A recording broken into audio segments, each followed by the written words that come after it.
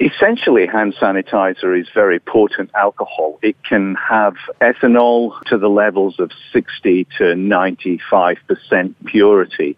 And so that is the main concern, is that it's very potent alcohol. And look, some of the problems that have occurred aren't restricted to Australia. Recently, I've seen reports in the British Medical Journal about concerns about the use of hand sanitizer increasing dramatically in the United Kingdom during COVID, and use for drinking rather than sanitizing hands. So a number of things have happened. One, of course, is that these products have become more readily available in people's homes, in businesses, in stores. And two, people being confined and not having the usual access to alcohol. So those two things have resulted in an increase in people who have drunk these products, and we've seen an increase in some of the consequences. Well, first and foremost, it's the purity of the substance. So one risk is quite simply, if you swallow these products, you risk burning your throat, burning your mouth, or indeed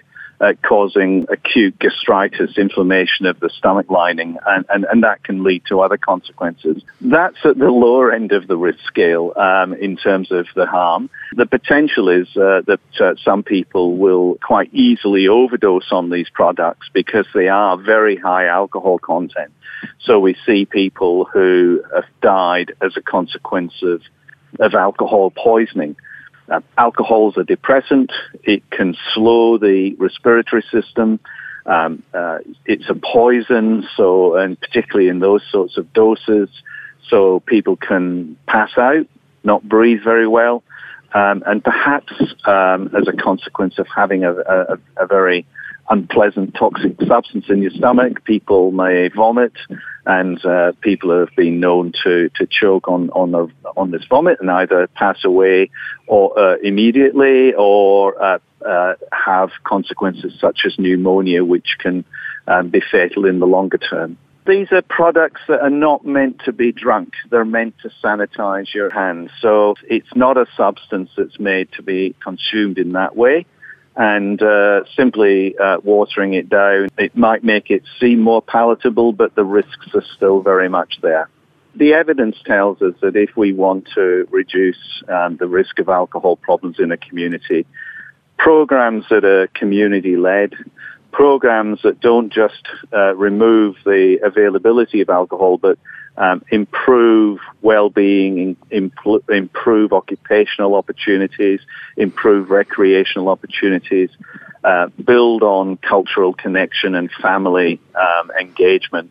They're going to be the sort of strategies that we need. But in the meantime, we do need to warn people about the risks and obviously ensure that these products are used for what their purpose, which is sanitation.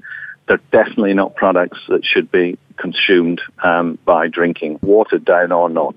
It's definitely not an Aboriginal issue. It's an issue for the whole community. We know that there's no single strategy that will make a difference. The availability of alcohol makes a difference. The price of alcohol, how easy it is to get. Community-led programs have been particularly effective, and we've seen good examples of that in the Territory. We've seen good examples of that in remote and rural parts of Western Australia, where I currently am. And those are where the community has led the approach. But it is also about saying it's about enriching people's lives. It's about addressing the well-being. It's about addressing access to health and health care. So if we've got a society where people feel well, where people have occupational opportunity, where they have educational opportunity, where they have recreational opportunities, we will combine that with sensible controls on the availability of alcohol.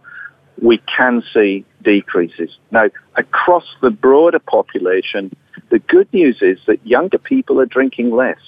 It's and starting to drink at a later age. So there is some good news on the horizon, but it's about controlling availability and making meaningful alternatives available.